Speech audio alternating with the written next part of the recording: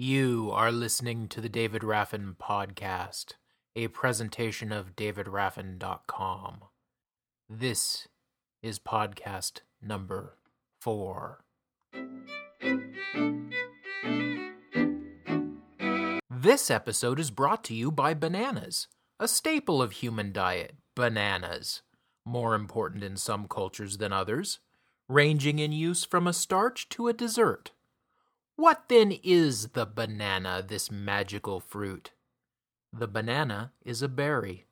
It is mildly radioactive. It is often the subject of lowbrow humor.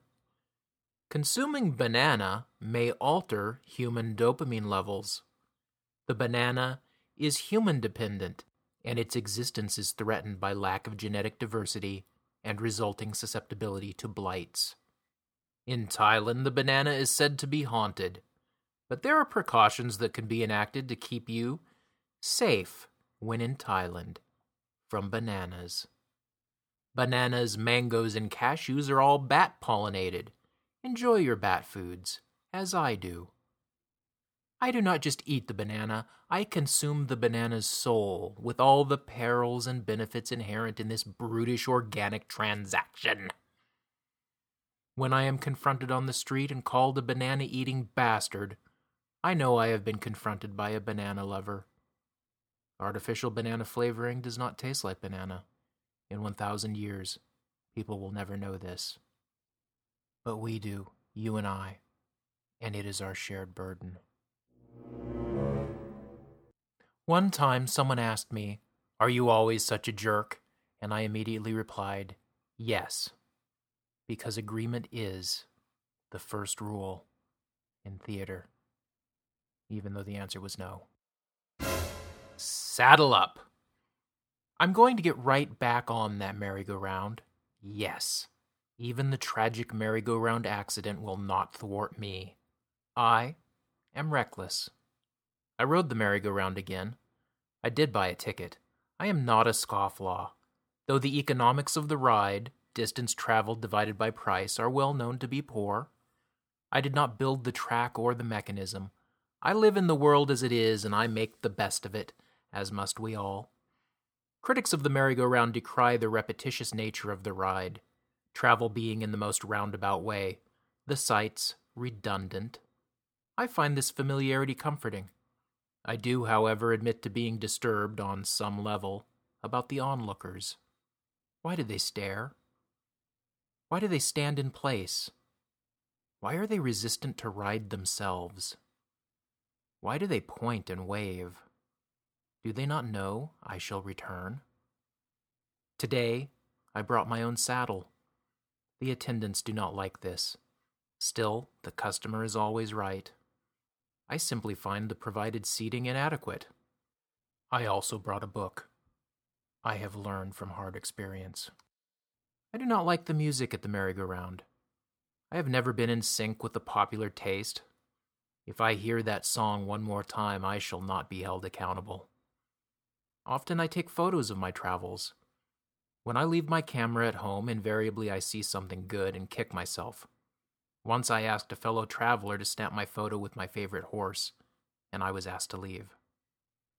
The scarcity of good depot stations on the merry-go-round is troublesome. The attendant will not help you with your baggage. Generally, there is one central station a passenger must enter and exit by. The route is thereafter fenced. If I wish to travel from point A to B, I am forced to travel from point A to point A and then walk halfway around. This is extremely inefficient.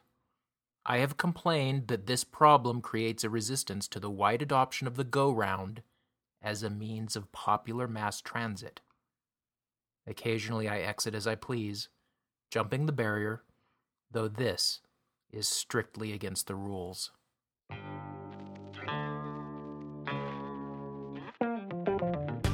That piece, Saddle Up, was from my book Tragic Stories Disguised as Jokes, available from davidraffin.com, along with free downloads, a weblog, this podcast, booking info, and a surprising lack of cat photos.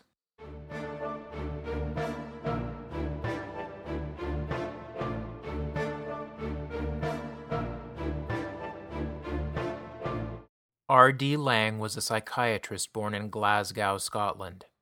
He is associated as a forerunner to the anti-psychiatry movement, but that was a label he rejected. He was influenced by existentialist philosophy. He began his medical career in the British Army and later founded a treatment center for those with mental illness, where they were allowed to recover without chemical intervention. Many accused Laing himself of being psychotic. There is a story of him visiting a hospital and being told of a difficult case, a patient unresponsive to treatment, who sat in a padded room, naked, communicating with no one, and rocking back and forth. The doctors told Laing that they had tried everything.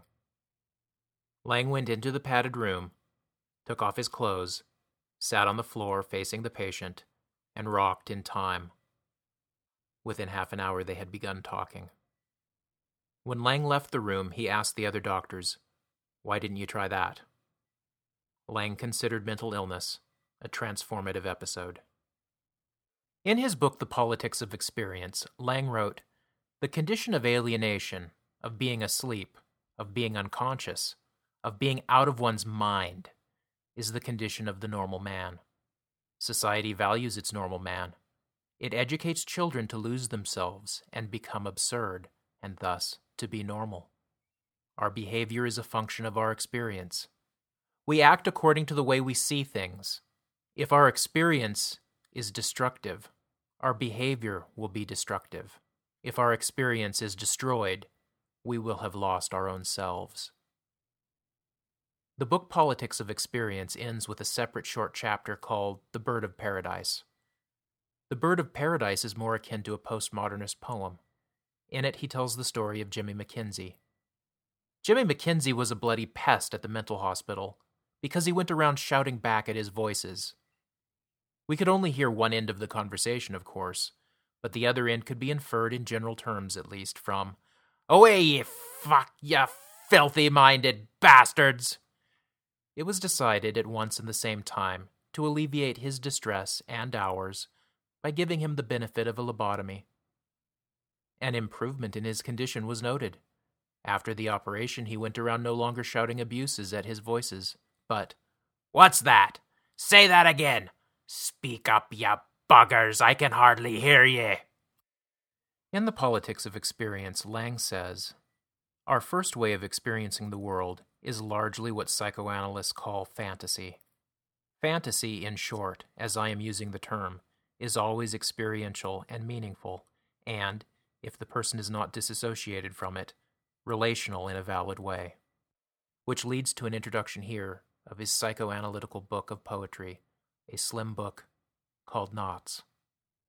Knots opens with, "They are playing a game. They are playing at not playing a game. If I show them I see they are, I shall break the rules, and they will punish me. I must play their game of not seeing I see the game. They are not having fun. I can't have fun if they don't. If I get them to have fun, then I can have fun with them. Getting them to have fun is not fun. It is hard work. I might get fun out of finding out why they're not. I'm not supposed to get fun out of wondering why they're not. But there is even some fun in pretending to them I'm not having fun finding out why they're not. A little girl comes along and says, 'Let's have fun.'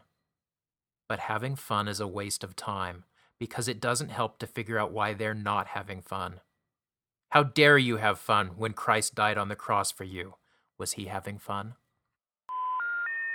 To close this episode of the podcast, I want to tell you that I went to a restaurant while I was traveling last week, and that restaurant made an issue of the fact in the menu that they didn't serve garlic, onions, or leeks because, quote, "These hot spices, when eaten raw, generate anger.